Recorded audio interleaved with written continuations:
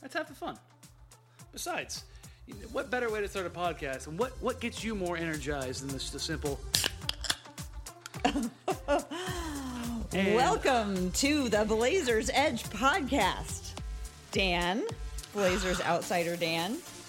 Hey. How you doing this week? I'm doing good. They They have new rock stars that have 300 milligrams of caffeine per can, so we'll see how it goes. How many cups of coffee is 300 milliliters of Milligrams. Caffeine? I thought like how many cups of coffee is that? I think isn't 50 milligrams your average cup of coffee? I have no idea. But Yeah, you know let's- what? You're going to let's say need it a is. lot That's of that. 6. You're going to need a lot of that this fall, Dan, because you got a new added responsibility to your role as Blazers Outsider. So I know you've already had a lot of congratulations, but let me again extend my congratulations for you in your new role Thank you. at Thank you, NBC thank you. Sports. Super exciting that you're going to be on more often and before and after every game. Can you tell us a little bit more about like what the details are of what the Outsiders and just kind of like what game day is going to be like? Yeah, so first of all, thank you, because this is absolutely awesome. This is something I've been alluding to for the last, 3 months. It was so ridiculously hard for me to keep this under wraps, because this is such a big move for me, personally and professionally. So, but yeah, Joe, Shane, and I are going to move from just a half-hour show on Tuesdays and Thursdays through the summer to 82 games a year.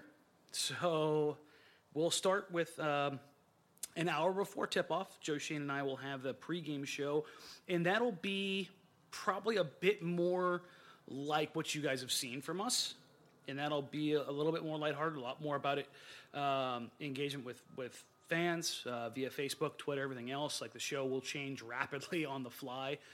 For those that have watched already know that we don't really have, we have a script, we have a show layout, but it evolves and changes pretty quickly when we find something we want to talk about. And I think that's going to hold much more steady for the pregame show. The postgame shows where things are going to be a little bit different for us. And that'll be on a half hour after Jordan Kent and Michael Holton wrap up with the Blazers broadcasting portion of it. And from there, it's going to be a little bit like what Talking Ball was, as far as like getting a little bit of sound from the locker room, but it's going to be much more direct and fan focused. I mean, Joe, Shane, and I we're not a bunch of guys that are in the locker room all the time. We're all, we're fans first, and that's kind of the way that we're looking at this. We'll still be who we are. We'll still be objective. We'll still be critical when we need to be critical, but it's more about fun, and the analysis stuff will come. I mean, I think that's what I'm bringing to the group, if anything. And so, yeah, it's going to be a little bit different as far as how the game day itself lays out. So we'll be on an hour before and then a half hour after. And we'll have Dane Carbaugh, who folks at Blazers Edge are probably pretty familiar with, as well as Mike Ripchen, formerly of the Oregonian, contributing analysis, write-ups, all that kind of stuff. And then I think Dane might even start doing some video work again, which anybody at Blazers Edge is familiar with. Was absolutely awesome. So with the expanded resources at NBC, I think that could be some really cool stuff coming out of that. And it's going to be specifically Blazer focused. And I think that's awesome. And obviously the other big news is that Jamie Hudson is also moving up, and she will be much more Blazers focused on the day-to-day stuff. And Jamie's worked her butt off, so to see her get some shine here is really awesome. I'm honestly heading into this year beyond like the personal promotion that we're getting, being able to work with Mike and Dane and Jamie, as long as Joe and Shane. I think it's going to be really, really cool going into this season. So when does a Blazer outsider become an insider? Because it sounds like you're going to be awfully close. Where's the line? Like, how do you think about that? And that's the thing, is I think I'm kind of on the line right now. It's something that we've talked about. The we I'm talking about is me and the executives. I'm about probably as close as it gets, because I do kind of fall on the media side. I do have relationships with NBA personnel. So that's kind of, I think, walking that line while like also being able to be... So Blazers outsiders and Dan. Yeah, kind of. You can be the outsider with an asterisk. I never want to have an asterisk. Come on now. For everybody who knows me knows that I am a fan, but I think I've traded in my full full fandom and subjectivity for objective fandom. And I think I've kind of been doing that for the last couple of years.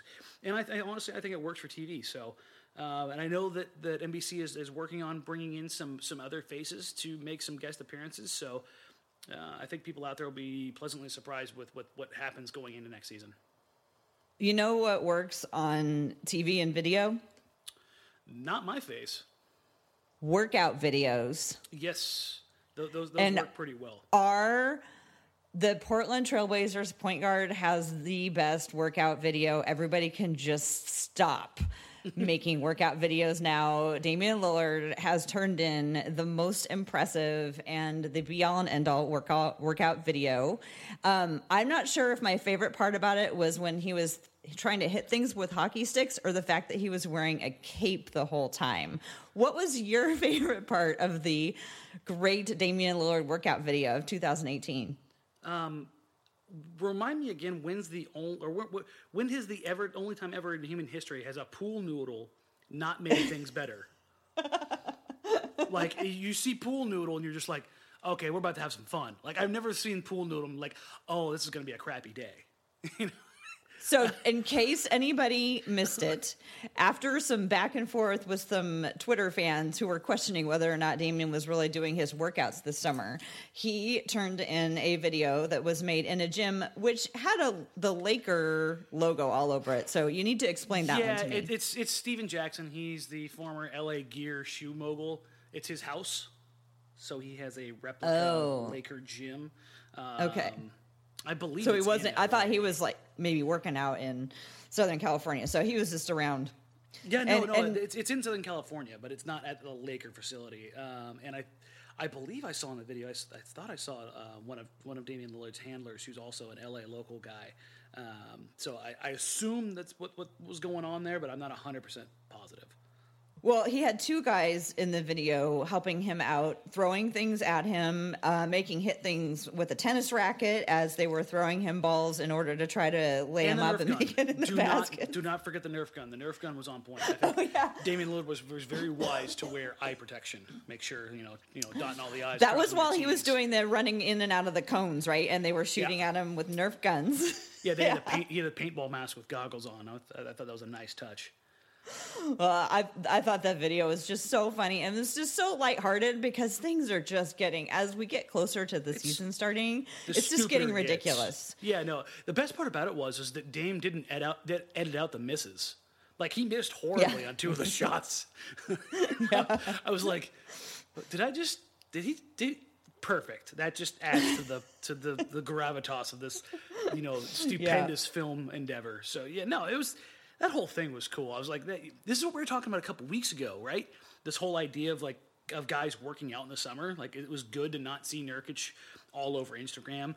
I mean, other than CJ appearing in off-season workout runs, stuff like that. Like, we haven't seen CJ put out a ton of his own videos and promote his own stuff. And the same thing from Dame. And I think this kind of goes back to that whole idea of, like, just shut up and let me put my work in. You want to see something here. Here's something for you to all take. And as people who want content all the time and to make this easier and better for us, I am all for it. I am absolutely 100% for the entirety of what Damian Lillard did. Well, while he was doing that, CJ's been crying on the sidelines. Poor guy. He's really been through the ringer with his Browns. I mean, I'm not as tuned into football, so I kind of missed out on a lot of what he was sharing. So what's the latest from CJ reporting on the Browns? Well, CJ continues to be a Browns fan. I think that's where it starts and ends. And I believe LeBron is too. Yeah, and Kyle Kuzma tried to. He hopped in the mentions, and I mean, the Browns may be the only sports franchise, save the Bills. I'm trying to think of any others that are more masochistic than Blazers fans. Browns, Bills. I don't know that the Blazers fans are the only masochistic group in the NBA. No, it's. I mean, if you really think about it, like, as far as like the unlucky franchises. Sacramento. Yeah, are they unlucky? Are they? No. Are they unlucky or are they just stupid? See, the well, self-inflicted. I mean, that's unlucky in one kind of way, I guess. Yeah. You're just short a few chromosomes. No big deal. You have the bad luck to choose the wrong people to be in charge. I don't know. Yeah, I don't know. I mean, just kind of going into every season, you kind of know what to expect. She had a rough go. I will say this: if NFL Films wanted to do something cool, or NBA Films, is there an NBA Films, NBA TV, wanted to do something cool, mic these guys up off the court on their off days. Like, me getting a side seat to CJ watching a Browns game would be incredibly entertaining. Watching a professional athlete, a guy who he says what, or talks about what fans should or shouldn't do, I would love to put every one of those guys in the position where they are a fan. And everybody's watching them. And everybody's watching them. Just so it just kind of, comes full circle and reminds everybody that everybody's human. Because to be honest, CJ's incredibly entertaining as a fan. Like, he goes through the same ring of emotions that every Browns fan does. Anger, sadness, depression, mild anger, more sadness, and eventual full depression. So, I think it's been that wet for definitely 600 days. Personalizes him a little bit because sometimes these guys are so, about all their excellence and everything they're doing to achieve the very highest level, and they're very serious about it, which is really great. But when you see them doing things like CJ does with the Browns, it does make them seem a little bit more like us and a little bit more like, oh yeah, just reminding us that they love things that don't always pan out too sometimes. Yeah, exactly. Everybody, everybody has their places that they come from, and it's kind of cool to be reminded of who these guys really are, because they are put up on a pedestal. They are looked at differently. They're analyzed differently because of what they can do within their profession, and that people forget a lot of times that they're human too. So, I mean, ultimately it's fun, but I'm dead serious. I would love to see the mic'd up version of NBA players off the court, doing stuff that they love. Yeah, well, between LeBron starting a new series every other week, and CJ's already being penetrated into the media, I don't think we're really that far off, actually. Yeah, no, seriously. I saw it on Twitter 5 minutes before we started recording. LeBron is announcing another series where he's it's a woman coach of a men's team in basketball. That dude has had this isn't even hyperbole. He's had 15 series. Well, no, he's had 15 series greenlit. It's absolutely insane. And this is the third or fourth one that's already going into production. It's this is what the dude moved to LA for, and it's now you see why. Everybody's well, you can do those things other places, but when it's in your backyard, it's a whole hell of a lot easier. He can do it so efficiently. From LA. I would love to see the analytics on that. There's a player who may or may not be on the move. I mean, LeBron definitely moved, but Jimmy Butler is in the news these days, and I am just so confused about what is going on in Minnesota. I feel so terrible for my friends who are Minnesota fans, just going, what is happening? So the other day I went to go look up the Timberwolves to figure out who was on their roster, because I couldn't even remember anymore. So I went to go look them up in Google, and I typed in their name, and I called up the roster, and I was looking at it, and I was like, who are all these people? I don't even know who any of these people are. And I realized that I had accidentally typed in Chicago Bulls. Without even thinking about it. Because the Timber Bulls are alive and well. What is happening? There's a bug out there that's a parasite that grows inside the body of another bug and eventually takes over their brain. That's basically the Timber Bulls. The Bulls. Is this precedented in any other time? Did this happen in the 60s with the Celtics or whatever? This happened just a few years ago. Doc Rivers was collecting former Celtics they were mint condition action figures. It was insane. It's and this isn't just unique to those guys. Neil O'Shea. Neil O'Shea has collected his guys that he's drafted. He collects before. his guys. Yeah, but like Thibodeau's bringing getting the whole band back together. You know what though? Around Cat. They had success in Chicago, so he's bringing in familiar faces that were around when there was success. Like if I don't know about you, like if I worked somewhere and I went somewhere and started up a new company and I needed help with something, am I going to go to the unknown, or am I going to go to grab people that I know that I worked with at a time where I was successful? I don't know, because if you do that, you're just working with the same people that you left to go do something else with. I mean, I think the reason you leave is to go do something else and, or like expand your horizons. But did you leave because, Oh, because they made you? That's a whole other thing, I guess. Yeah, that. And did you leave because everybody else left? Well, so does he do this because he thinks they're all going to fit well around Karl Anthony Towns? Hell no. Hell so, no. So this makes no sense. No, there is a legitimate beef, wedge, issue, problem, however you want to categorize it, between Karl Anthony Towns and the front office and basically everybody else on the Timberwolves. So do you think they're going to squeeze out Karl Anthony Towns? They are not squeezing out Cat, not as long as the current president, owner in place. Tibbs has basically been told, or has been told unequivocally, that if you try to trade Cat, it's your job. You're gone. So they're trying to find this place where you appease Jimmy, placate to ownership and Cat, while trying to mend the relationships across the board. Because we've talked about this before. Like there are a lot of reports out there, and I've heard stuff in the back channels that Jimmy and Cat don't get along, and we've seen it in the quotes before that Jimmy holds himself and his teammates to a standard of competition and work ethic that is second to none. And I've heard that Cat does not aspire to that level of work. And that has caused a serious problem between the two. He's never going to listen to our podcast again. Hey, this is just, it is what it is. I mean, this is not something that I've heard from like one person. This is something I've probably heard from about 20 people around the league.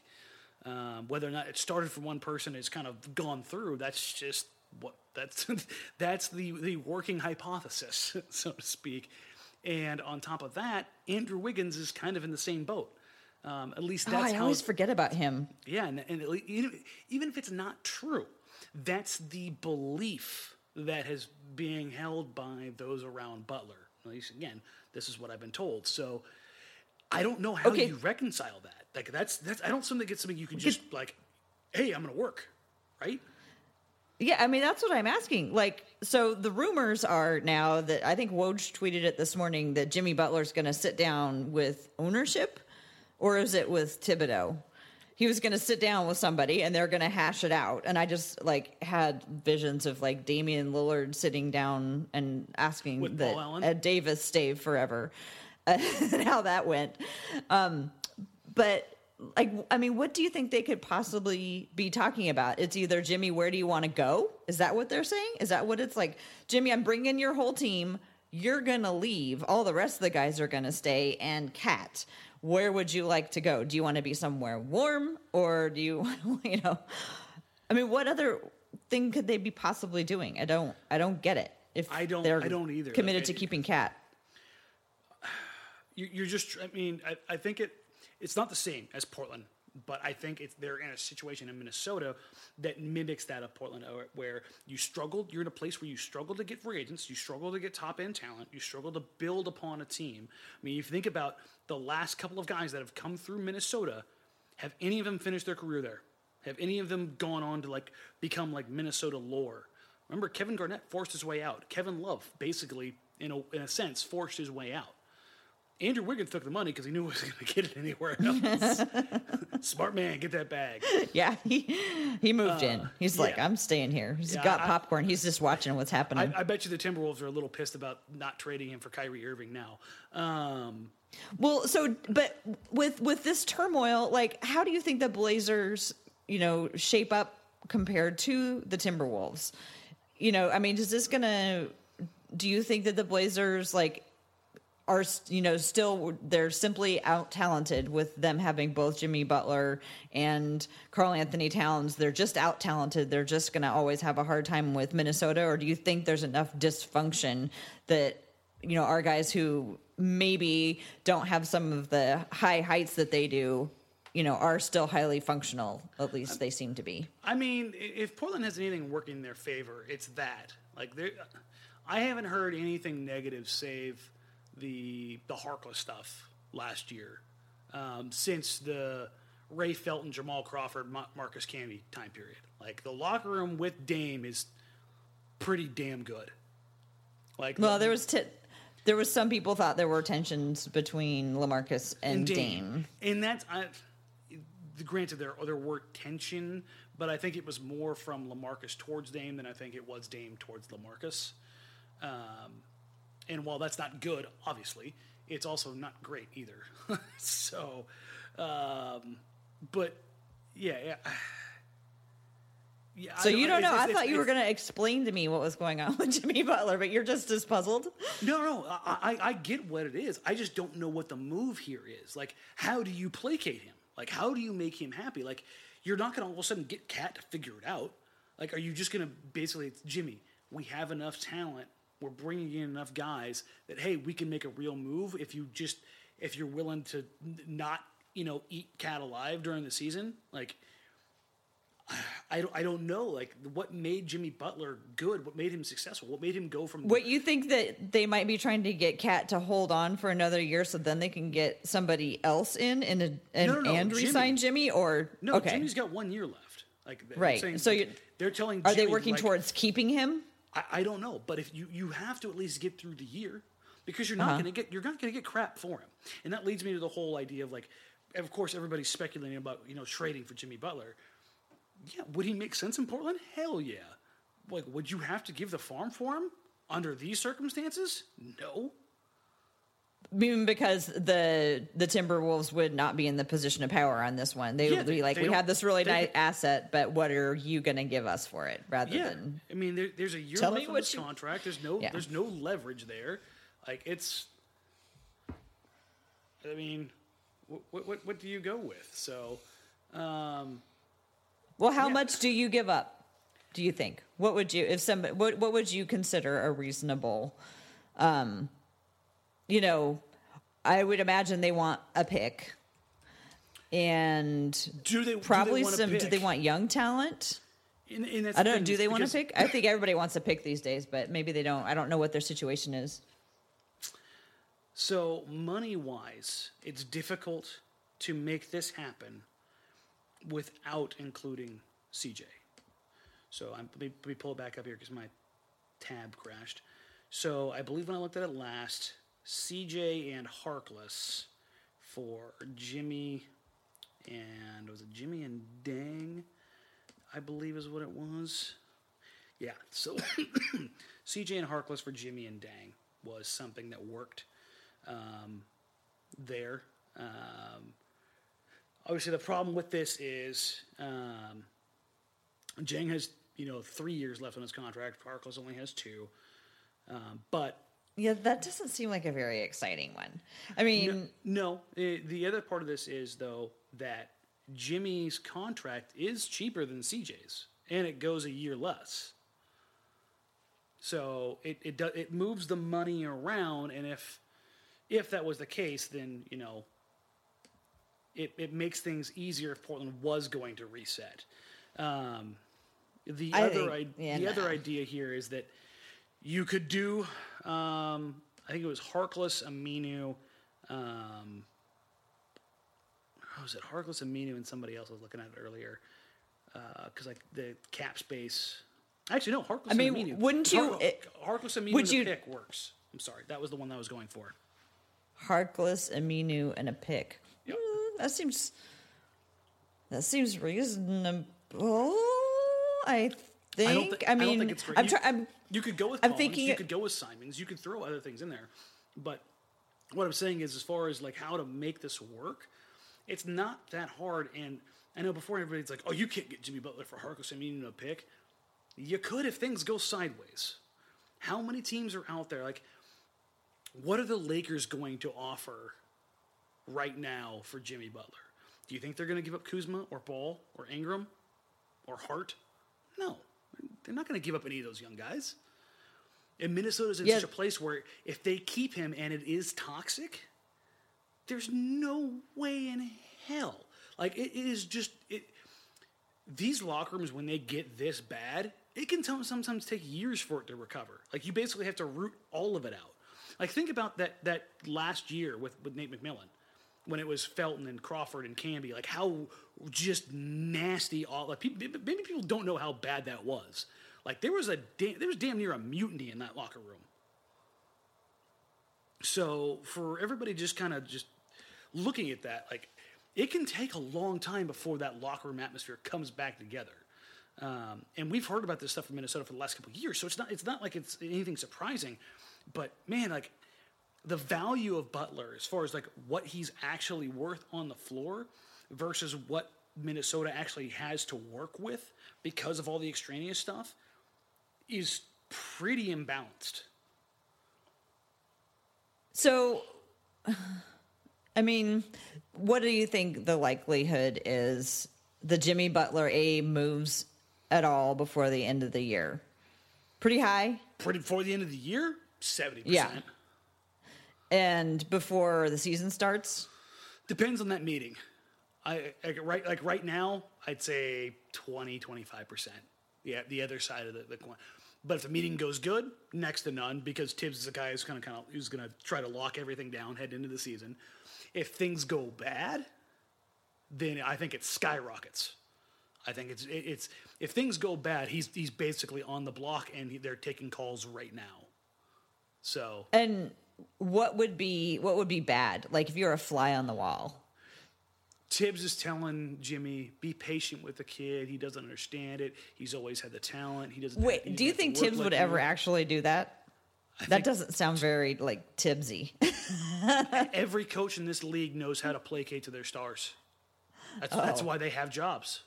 They know how to massage the ego of their guys. They know that's something I think is overlooked a ton of times. Like, you could be the best X's and O's guy in the world, but if you're crappy when it comes to managing these superstars' egos, you'll get eaten alive. And I mean, if you talk about like Mike Malone with the Nuggets, when he was with the Kings, there's a reason they called him the Boogie Whisperer. Like, right. He was Boogie got along with him really well, didn't he? He liked him. Exactly. Yeah, and like the like what you can do with a player, like how much better you can make him feel. How much more you can manage his emotions or help him control his emotions, or what he will or won't do in the public eye, via Twitter or leaking stuff to reporters. Like, if it's toxic, but you're not meeting their needs, or you're not, like, how many times have we heard something negative about Damian Lillard or Damian Lillard's camp? Right, we don't. Very, very, very, very, very little. And that's because whether people agree with him or not, Stotts and Olshey have phenomenal relationships with Damian Lillard. They know how to address his needs. Whether or not they've actually addressed them, they know how to talk about them. You know what I mean?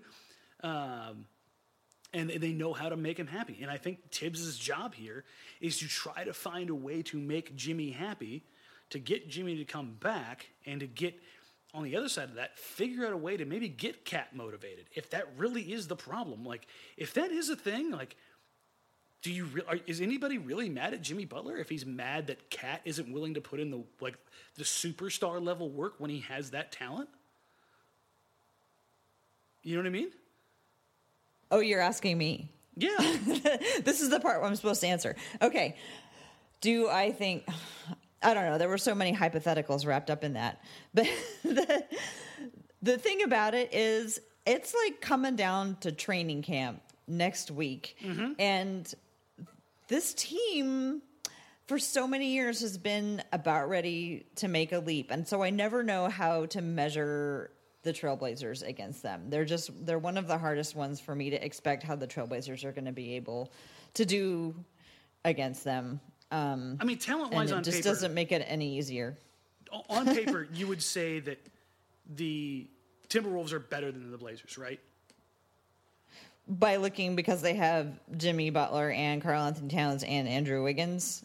And yeah, Or and Taj Gibson. I mean, Patton's hurt, so there's some upside or downside there or whatever. But yeah, like I mean, the top end of their roster has talent more wise, talent. their top end is like higher up in the SI top 100 Yeah. than Damian and CJ yeah, are. You would agree with that, correct? Yeah. Okay. I just want to make sure we're operating on the same level there. Yeah. Raw talent. I mean, Yes. I'm calling Cat raw because he has not yet probably reached his potential. He's still a kid. That's the crazy thing. Mm-hmm. But for all the people out there who get on me or harp on me about how I'm not incredibly high on continuity or relationship or familiarity, this is where they have a point. The Blazers are what they are based on talent, but they are more about the sum of their parts probably than any other team in the league. Like between them and Coach Stotts and how they operate, they probably get more out of what they are on a pure talent spectrum than almost any team in the league. And it's because Just of in the Stotts' relationships. ability to get put them guys- to everybody yeah. plays as in their best way possible. Yes. Well, and they've been doing the same schemes for 3 years now, so they have that. I mean, that probably helps a lot with that continuity and being his in a ability place to to get succeed. everybody. Yeah, Yeah, and I think this is where all you folks out there who believe this is your time to shine, because this is where it comes out. With if in a world where everything is equal, the teams that have the ability to have that relationship, to have that trust, and they don't even need to like each other. Like there have been title teams that hated each other, but if they have the trust and respect of their teammates, what they can do with that core belief is significantly more than the team that just hates each other, has zero respect, and is completely and totally dysfunctional. Like that's why I think a lot of these organizations that are around them, and then they bring in a whole different crew the next year. Yeah, that's why I think that some of these organizations that have been around for so long and have been so toxic for so long, why you see it continue, a la the Browns, the Kings, the Magic. Like the one constant throughout like the entirety of this stuff is typically from the top down. Like if your franchise is continually screwing up, and it's a different general managers, different coaches, different scouts, like maybe the problem isn't there, but maybe something that's more inherent. Like, whether it's ownership or co-ownership or the board or whatever, like the choices that they are making that's coming down the list. So I think it's one of those things where it's just like, you have to wonder, like, where does like one team start and another team stop when it comes to like how deep do you go in like trying to make somebody else happy in a singular year, as opposed to like, worrying about the franchise going forward. You know what I mean? How far are they going to go to try to appease Jimmy Butler this year? Right. Yeah, because if you go too far and you piss off Cat, now the guy who's the future face of your franchise going forward wants nothing to do with you, and you've just garnetted yourself. You know what I think is really interesting about continuity is that everybody can use continuity as either a plus or a minus in terms of like creating the narrative. So like you have Golden State and they're all getting bored because, they've been so excellent for so long. Steve Kerr doesn't know how he's possibly going to keep everybody engaged this year. Then we have Minnesota, who's trying to like bring back the whole older team so they can get back to, who they all knew and how they all played together. Mm-hmm. And then you have Portland, who truly just doesn't change their roster. And then, it's just, and then you have the question of like, what's a dynasty? Because like, can you have a dynasty if you don't have continuity? So if you want to build and have a dynasty, you have to have continuity so you can make it last as long as possible. So I don't know. I just think continuity is one of those things that you can come at it from a whole bunch of different angles. No, perfectly valid point, because it's one of those things where when you look at it, it can be like anything in politics. It could be one of those things where you can use it however you want to in your hit piece. Yeah, exactly. Well, so you're ready to move on to a little FIBA basketball? FIBA, I mean, yeah. Yeah. So I watched both games today that starred Portland Trailblazers, or featured Portland Trailblazers. Both of them were kind of the star. Yeah, I was saying today. The Bosnia game was definitely starring Yusuf Nurkic. Yeah. Yeah, Aminu is kind of the star of the team, but he's not always the flashiest player. Okay, so I'll mention the Aminu's game quickly. So Nigeria is now 9-0, I believe, in competition, and they have qualified now for the 2019 World Cup. And they were undefeated. And I remember reading just like a month ago an article about this team that basically they sent out 12 invites and they hoped everybody was going to come. Yeah. Because they just didn't have a lot. And they came up. So Aminu was there, when they call him Aminu. So him and his brother Alade were both playing. And I've actually watched a couple of their games, and they weren't as exciting as the game that Nurkic played in, but one of my favorite parts happened during today games. And I was listening to the commentary, and they were talking about, Aminu is just so in control. And I was like I looked up from what I was doing. I was like, what are you talking about? And what they meant was they were talking about that he, really was like kind of setting the tempo and the pace of the game. And just like he was kind of the person around which like everything was oriented. So that kind of control. But right after he said that, a moment later, Aminu like threw up a three that was like an air ball. And the commentator goes, "Well, that was unpleasant to watch." It was like the deepest insight into the fan of a Portland Trailblazer right there. You're like, yay. Oh. In the perfect Aminu just counter to that, just a few plays later, he was under the basket trying to get an offensive rebound, and it was bouncing around between him and a bunch of people. He finally came up with it, but it somehow bounced off of him and was about ready to go out. So he dives for it. He saves it and somehow manages to do a behind the back bounce pass to his brother, who then, gives it to the guy who's coming down the lane, who dishes it off to somebody who's coming in from the side, who scores. So it was like this total perfect Aminu chaos moment where it was just like, oh, this is just going to go so south. And he just pulled it off, and it ended up in a score. So that also might have been unpleasant to watch maybe for some people, but I thought it was great. It's just the kind of chaos that I love. Al-Farouq Aminu is structured chaos. No, it's just... Embrace it. Embrace it. I like it when these games take place, because it allows players who... This is going to sound toxic. I don't care, but people think suck, to show out on a national stage for their national team. And it shows you the stark difference between a player, who quote unquote sucks in the NBA, and how ridiculously much better they are than everybody else in the world of the game. That's what I always love about these international competitions. Like you can see the level of like Luol Deng in the Africa game, in the NBA Africa game, he went off. It was awesome. Yeah, and you're like, that guy played 13 minutes the entire season for the Lakers. How the hell is that? What?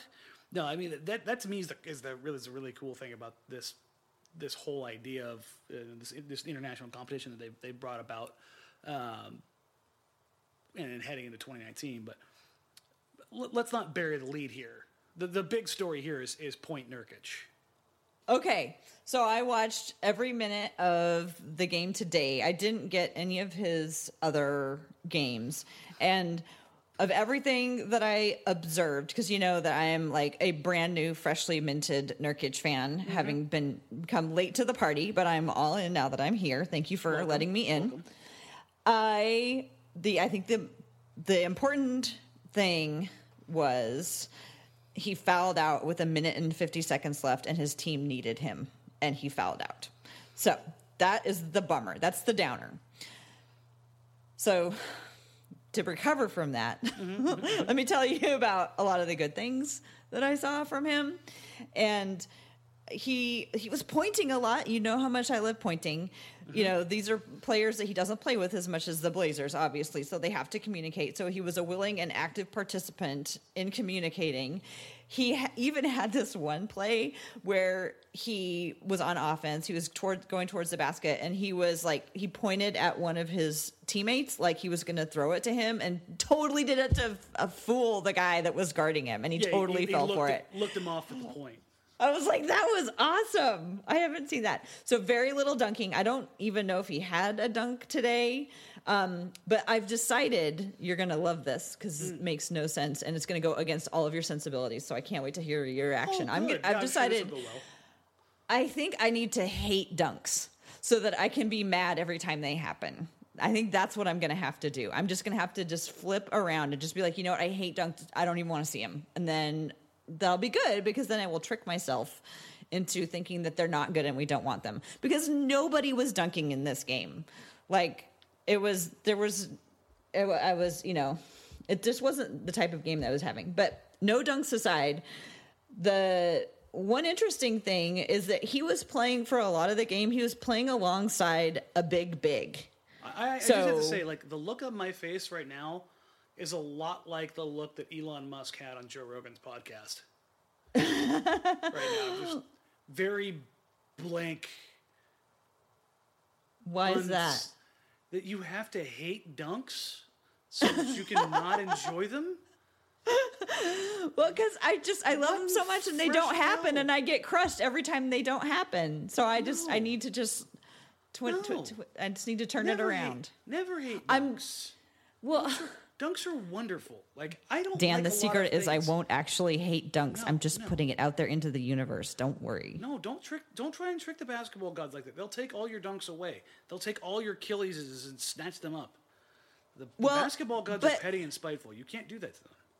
More seriously, perhaps that's just not going to be his thing. Perhaps that's just not how guys who grew up in his country play. I mean, who can you think of who is a historical dunker from their region? Vlade? Was he a dunker? Ish. I can sure picture him flipping it up in my head. A lot of good footwork. A lot of feet work in there was definitely prominent. Yeah. Anyway, the other thing is that every that's time, actually a really good point. It was a close game, you know. Oh, you mean about them not really just dunking? Yeah, there just wasn't a lot of dunking. Like, no, just like that region in general. Like, I'm trying to think of basketball players from the Balkan region who really dunk, and I'm just like, it's not like they don't, but you're right. We typically don't see it. They're not the whole idea that region's soft. I hate that narrative. That narrative's stupid. Oh my God, I would never think that. Did you see their coach? I was so scared of their coach. Although he looked a little bit like Tom Peterson. Yeah, no, he like a really scary big Tom Peterson. Yeah, no, like when I think of that region and like those type of players that come over there, I just think of like a million Nikola Pekoviches. Like a bunch of 6'11", 300-pound dudes with biceps the size of my head and Grim Reaper tattoos. Like, did they all crush you? Yeah, are they all former KGB agents? I'm not certain but they look the part, which kind of conflicts totally with the whole idea of not dunking. So yeah, you know what? I'm actually gonna dig into that now because that's weird. Now that I think about it, they really don't dunk all that much. I mean, and. It was a crowded game. It was really crowded in the paint, so maybe that's just kind of. I just didn't see that the game was really. He did put in some work in the post. It just wasn't dunk wise. Yeah. It wasn't like he wasn't scoring, and he was getting it in. He had one beautiful while he was falling out of bounds shot. Mm-hmm. It was behind the back that he flipped up and in as he was falling out of bounds, and I think that was when I decided I hated dunks. I was like, I don't want to see any dunks. I want him just making these. Well, I mean, having the Manu Ginobili. We did have full court Nurkic. The rebound behind the back dribble, and then no look, flashy pass across the paint. To which CJ McCollum retweeted on Twitter and said, "Don't get any ideas, big fella."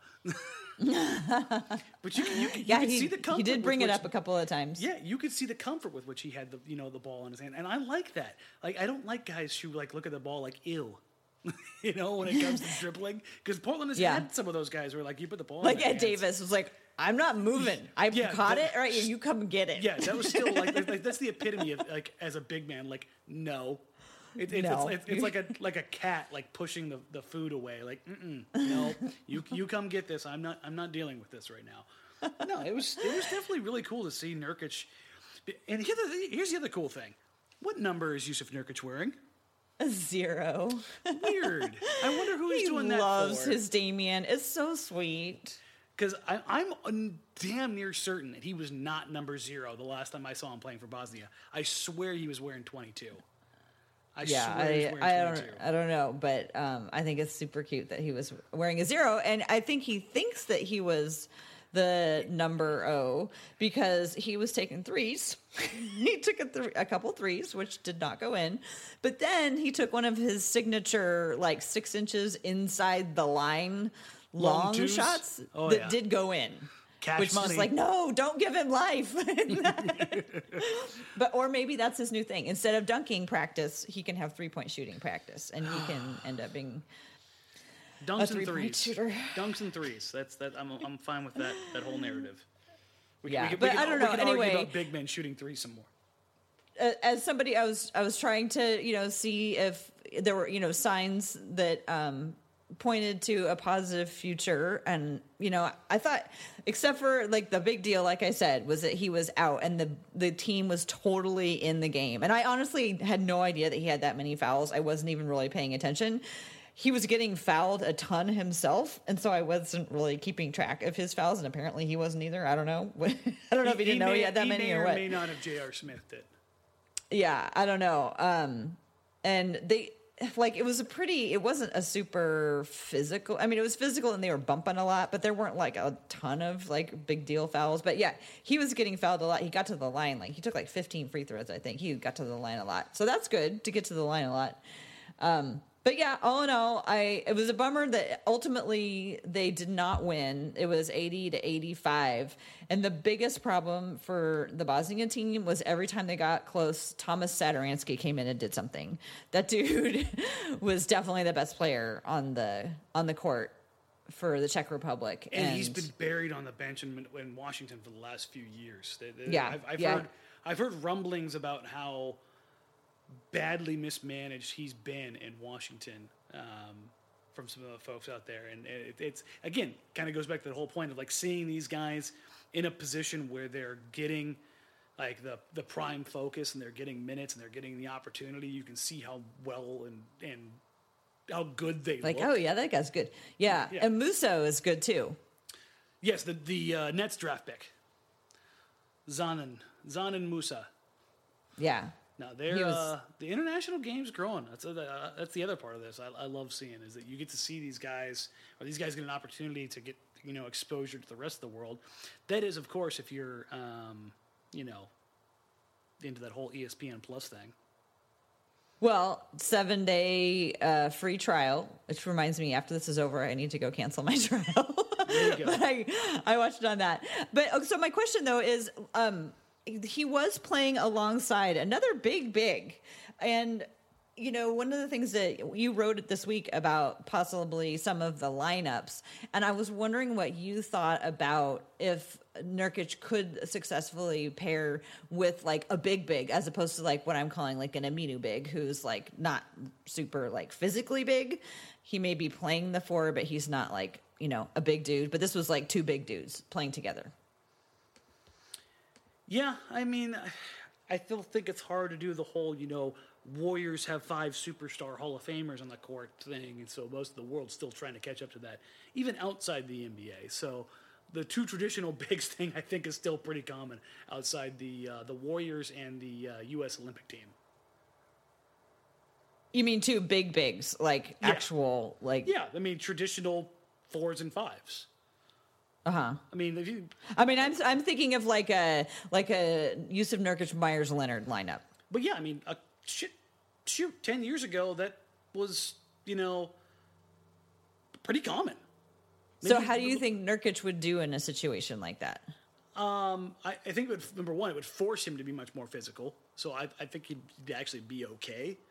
But I think, a guy like him, a guy like Joel Embiid, those kind of guys, Embiid's another one who can succeed in any, era. But I think back in the day, like those are the kind of guys that, would be manning the middle and be used to playing down in the post traditionally.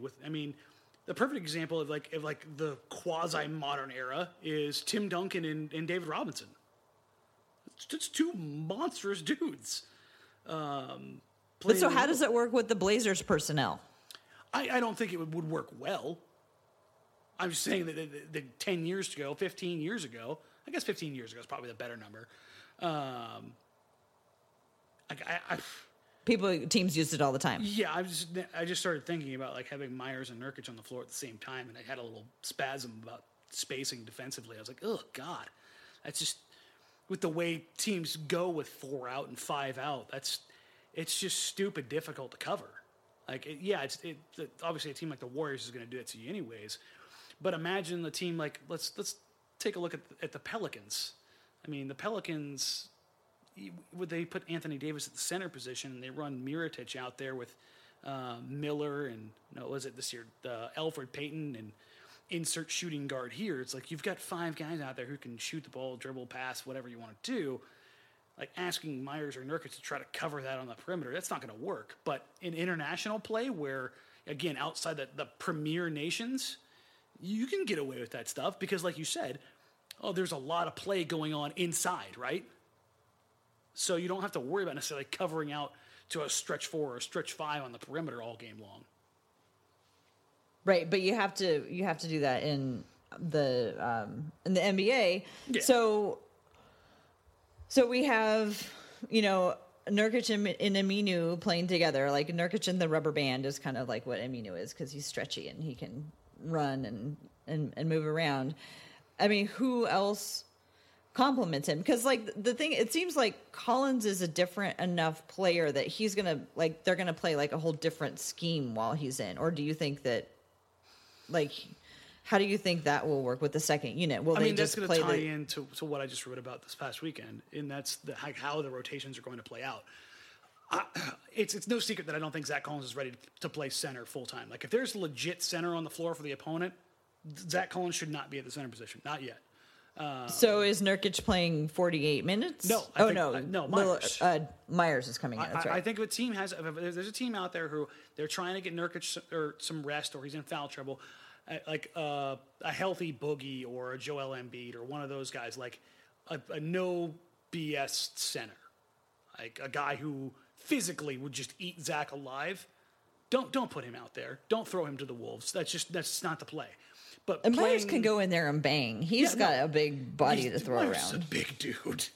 Yeah, and he's got 6 fouls. Yeah, exactly. And that's the mentality I think people should have, and I think that's the mentality that Myers should have going into that time period if it does happen as I think it will. But actually, I was looking at the workout videos, and I think that is what not the workout videos, the photos from training camp from last week, and that kind of looks like what Myers is doing. Because when I saw he was just manhandling Collins, and I thought that's the best thing for Collins.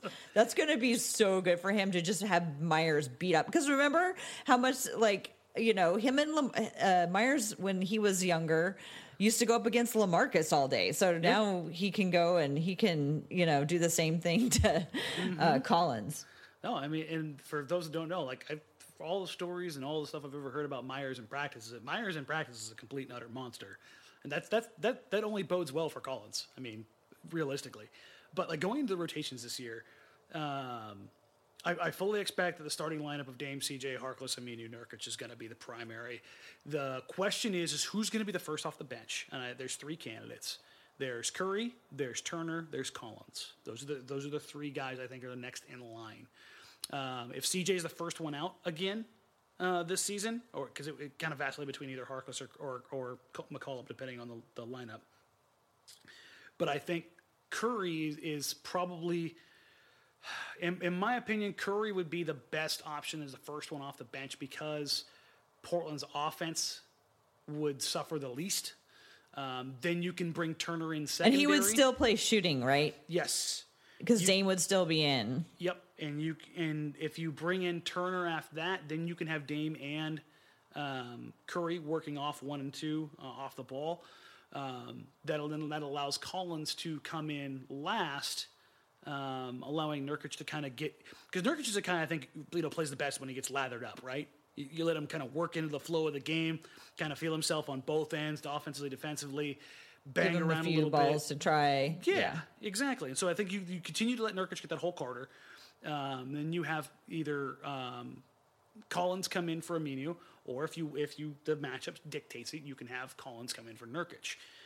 I would try to stagger those minutes with Collins at the center position as least as possible because I think he's going to be the most effective at the 4. I know Dion O'Shea has said repeatedly that he's going to play inside, yada, yada, yada. I don't believe it. They may want to do that. They may try to do it. I don't think it's going to be effective. But But I mean, he's the quickest of the bigs, isn't he? Like, Yeah. wouldn't they want somebody who can cover that ground between the basket and the 3-point line? Defensively, yeah, he's going to play. I think he's going to play the 4. Like that, I have Okay. no doubt about that. Offensively is what I'm talking about. Like where they're talking about moving him closer to the rim, and I'm just like, Okay. if you want to do that, sure. But the way I would maximize that would be by putting Myers out there at the 5. Right, that- to clear some space. Yeah, again, if you do that, that also allows Zach Collins to do what I think he's best at as a defender, which is again play in space. Like people want to talk about, and you wrote about this, and we talked about this before. You posted it, the defensive field goal percentage that Nurkic posted as the rim defender, and how Collins looks significantly better than everybody else. That like he was number 1 depending on, or number 2 depending on like which filter you had it as. And I think the context that's necessary for that is that Collins was almost never the primary defender. He's coming over as the help, or he's sliding over as the weak side. So if the guys were going up against him, he was the first. He was very rarely the first, and if he was the first guy, more often than not, he was doing it against second units. So again, this is like there's stepping stones. Get a little bit better here, get a little bit better here, get a little bit better here. Just keep growing in that sense. And I think this offers the perfect way. Like give him 5-6 minutes at center if the matchup dictates, and then if he shows he's really got it, then make it happen. Otherwise, you've got Myers out there who physically can take the beating or give the beating, which is what I would like to see a lot more of. But I think that's probably the safest way to go right now. But you still have the wild cards of Jake Layman at the stretch 4, and if you want Collins at the 5, I mean that's a really long, lean lineup. I mean, you're not going to have anybody basically over 225 pounds out there. I mean, as far as like size-wise, that may be the lightest lineup in the league if you threw those guards out there. I mean, Evan Turner's vying for heaviest guy on the floor for the Blazers at that point in time. Yeah. I mean, But, it is wedding season, so ET may come into camp about, That doesn't mean that other teams also don't have slight lineups. So it would be very difficult for me to come up with a lineup that's realistic around the league that would weigh less than that lineup. So, I mean, seriously, you just think about it, like, Collins, Layman. we'll say Turner, Curry, and Dame. You could swap out Dame for CJ, and there's probably 5 to 10 pounds difference between Dame and CJ. Yeah, but part of it is just because Layman is so skinny. But again, so is Collins. I mean, he's really skinny. But so is Collins. That's what I mean. Like, Yeah, he's not as skinny as Layman. It's close. Come on now. Layman has like little ankles. Yeah, he does. He's got those. He's a slender bottom half. He's got them basketball bird legs. It happens. Not everybody else can get the Yabusele bottom end treatment. Do you see Swanigan Again, that's entering wild the card. rotation? That's the wild card. Like, does Terry Stotts trust Myers Leonard enough to play him? If not, Caleb Swanigan's the only other guy in there with some beef. I mean, I mean, realistically, that's what's going to happen. The other thing here is I'm a Wade Baldwin guy. I loved Wade Baldwin the second they signed him. I heard nothing but glowing reviews about him in the locker room and how he was on the road, how he interacted with his teammates, his willingness to work, which is a big change of pace from what it was in Memphis, at least from what I had heard. and what he did in Summer League. He showed leadership. He showed the characteristics that made him a lottery pick 2 years ago. But I mean, realistically, he's 8th, 9th, 10th. Like There's a lot of guards. Yeah, and they paid Curry. And here's like I heard some. Don't forget about Stauskas. Here's the thing. I don't think Stauskas is playing. Like I think he's what Pat Connaughton was 2 years ago. I think he's 2 years ago. Yeah, I think they went out and made a deal right at the deadline, essentially, for him, so he wouldn't play. Yeah, I don't. If he's gonna dress, sure. Why do you think they did so soon? I need to continue drinking this Rockstar. Yeah, that was one of the more questionable moves of the offseason. Let's put it that way. It was just that it was so soon. Yeah, there's a lot of things I was like, what okay, but I don't think he's a part of the rotation. Now, could he be if an injury happens or something along those lines? No. Because, well, I mean, I think you have Gary Trent Jr. in front of him. Yeah. Mm-hmm. And like we've gotten this far. We've talked about 9 deep. And Simons. Yeah. I mean, we've talked about 9, 10 deep already, and we hadn't even really got to Trent yet. And I think Trent's the guy that coming out of camp is going to have people talking much the same way that Caleb Swanigan had people talking last year coming out of camp. And I bought into the Swanigan stuff, and they did end up starting him, which is what I figured they would do. I think that. But what you didn't figure was that he would fall off a Facebook cliff. And Zach Collins would get all that playing time. Well, did he get all the playing time, or did it just kind of fall in his lap? I'm not sure that there's really a distinction. He got the playing time. It came to him, and he got it. Yeah, because, I mean... And that's not what you predicted. No, but, I mean, again, the production that we got from Collins in the first couple months was... You just have to have the last word. Just face it. No, I just... You just have to have the last word on Collins every single time. I strongly disagree with the idea that Collins did a whole lot to get anything, especially in the beginning of the season. Why does it have to be that he did anything to get anything? I mean, why couldn't he have just been next man up? But that's what I'm saying. Like going back to Caleb Swanigan, like him getting into the rotation this year, like I don't like foresee that happening. Like I don't think that even if Collins just was completely terrible, they're invested in Collins, and that's what I was getting to with Gary Trent Jr. I think he's going to be that guy where even if, let's say Harkless starts out subpar, I think that if they pulled him and they put Gary Trent Jr. in, and he at least showed something, or maybe they don't show something. Maybe he's just what Harkless was, but he's younger and more efficient or more inexpensive, or they see or more, he looks more malleable, like he'll be able to something more in the future, reach a higher ceiling when quicker. Exactly. Then I think it much like Collins in that instance, they could be like, nah, screw it, Harkless, you're coming off the bench, or you're buried deeper on the bench, and Trent's going to get the Noah Vonleh treatment, or the more recent version, the Zach Collins treatment. Like, you're good. Here's your minutes, here's your rotation, this is when you're going in, this is when you're coming out. Make something happen in that time period, or don't. You need to show something. I'm curious to see if we're going to have another rookie-veteran pairing this year, like we did with Ed and Zach last season. I wonder if that would happen again. If there was going to be one, I would take Trent and... Turner? No. That was probably number 2, but I think Trent and CJ. Although CJ has kind of taken Simons... He's kind of taken Simons under his wing, so... Yeah, this seems like a good time for CJ to start taking some guys under his wings. Yeah. I mean, it's not like he probably hasn't paid attention before, but it just seems like a natural evolution of his own growth. And that's the cool part about the training camp, like pictures and video and stuff like that comes out. You start seeing the veterans around the rookies, and like when you start going through everything, you start seeing the same veteran with the same rookie over and over and over again. You're like, they paired up. All right. It's like Hunger Games out there, because they're not only trying to help the young man, they're also making them their rook which means they're getting them their bags, their food, their Yeah. laundry, their car, whatever. So there are bonuses to being the mentor. I could see CJ with Anthony and Turner with Trent. Trent. Yeah, I honestly I want to see. Although I'm a little afraid of Turner having a rookie. That might be, maybe he has had him in the past. I mean, I think Turner could be a really good mentor, but you have to have the kind of rookie who can like swim on his own, who's not trying to figure things out at the same time, like a guy who's pretty well knows the ropes.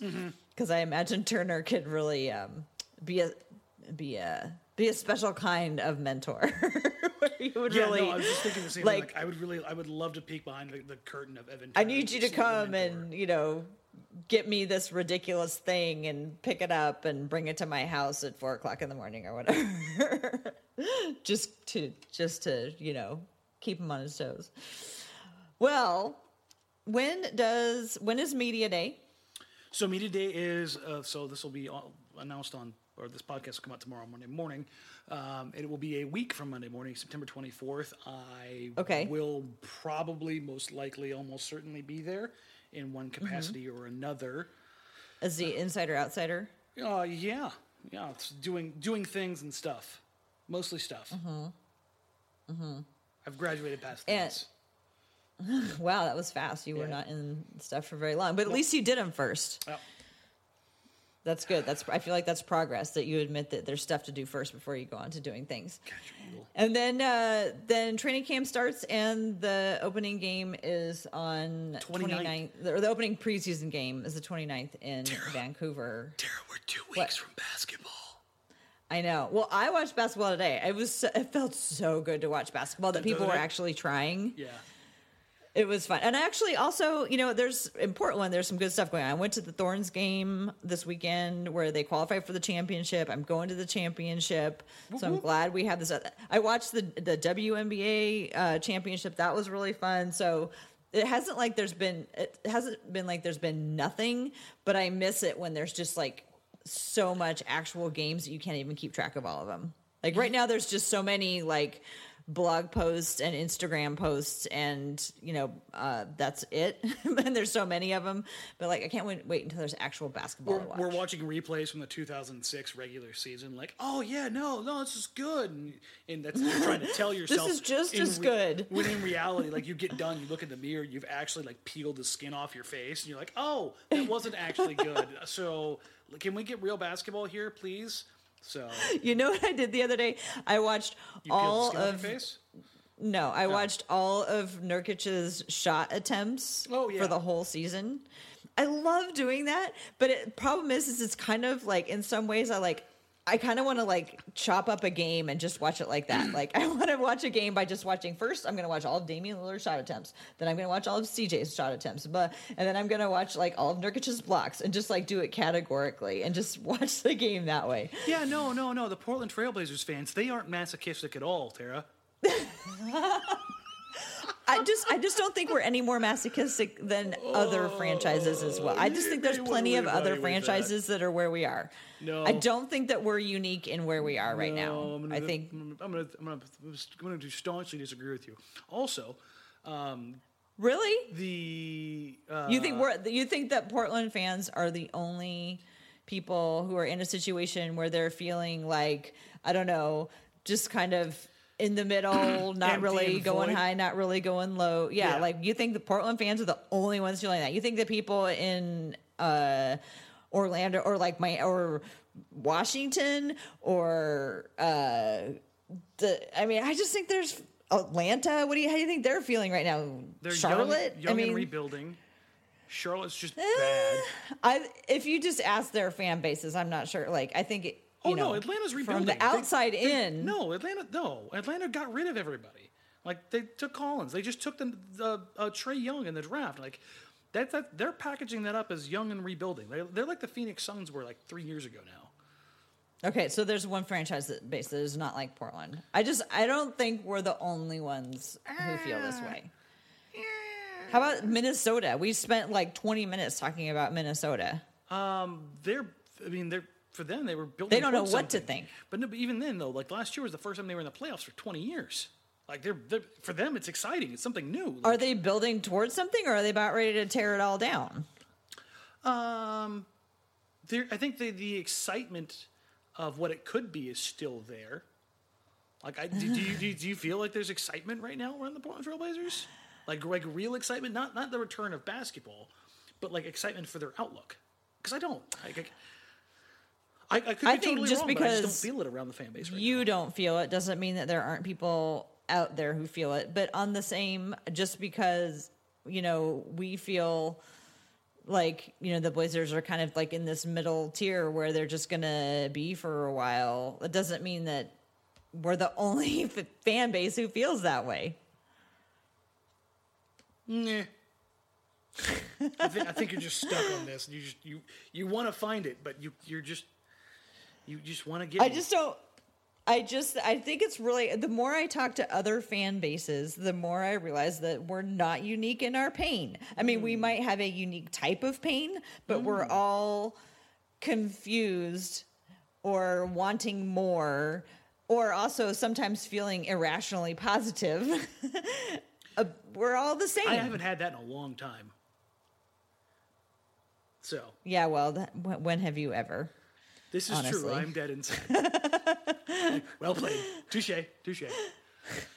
I'm all on board Nurkic taking a big leap, and I'm on board one of our rookies having a really successful rookie campaign, and I'm also on board somebody giving Gary Payton and Gary Trent the idea that they need to have a podcast called Gary and Gary. Yeah, Gary and Gary. If you ever meet them, you need to tell them that. Yeah. And do whatever you can to help them make that happen. I will do the ad reads for not free, but I will do them. All right, let's wrap this up, Tara. Where can they find you? You can find me on Twitter at TCBBigs, and you can also hear the Women's Hoops and Talks podcast to come out every other week in this very same podcast feed, and you can also subscribe to Hoops and Talks at Hoops and Talks on Twitter. All right, folks, as always, you can find me on Twitter at DMarang, at DMARANG. Same thing with Instagram and everywhere else for your social media needs. And as was recently announced, you will find me on all game nights, all 82 games plus playoffs and other places in between on NBC Sports Northwest, pregame an hour before tip-off, and then usually about a half hour after the final horn on NBC Sports Northwest for an hour-long post-game. My weekly column also is popping up now on Saturday mornings, if you guys haven't noticed. So if you guys have questions, anybody out there has questions, comments, concerns, thoughts, ideas, I'm always looking for new things to talk about. And if you have questions, go ahead and hit me up on Twitter at DMarang. It's the best way to do it. My DMs are open, or you can just tweet at me. For Terrebonne Biggs, I am Danny Marang. Take care, I guess. 2 weeks till basketball. Sweet. Bye. Yay.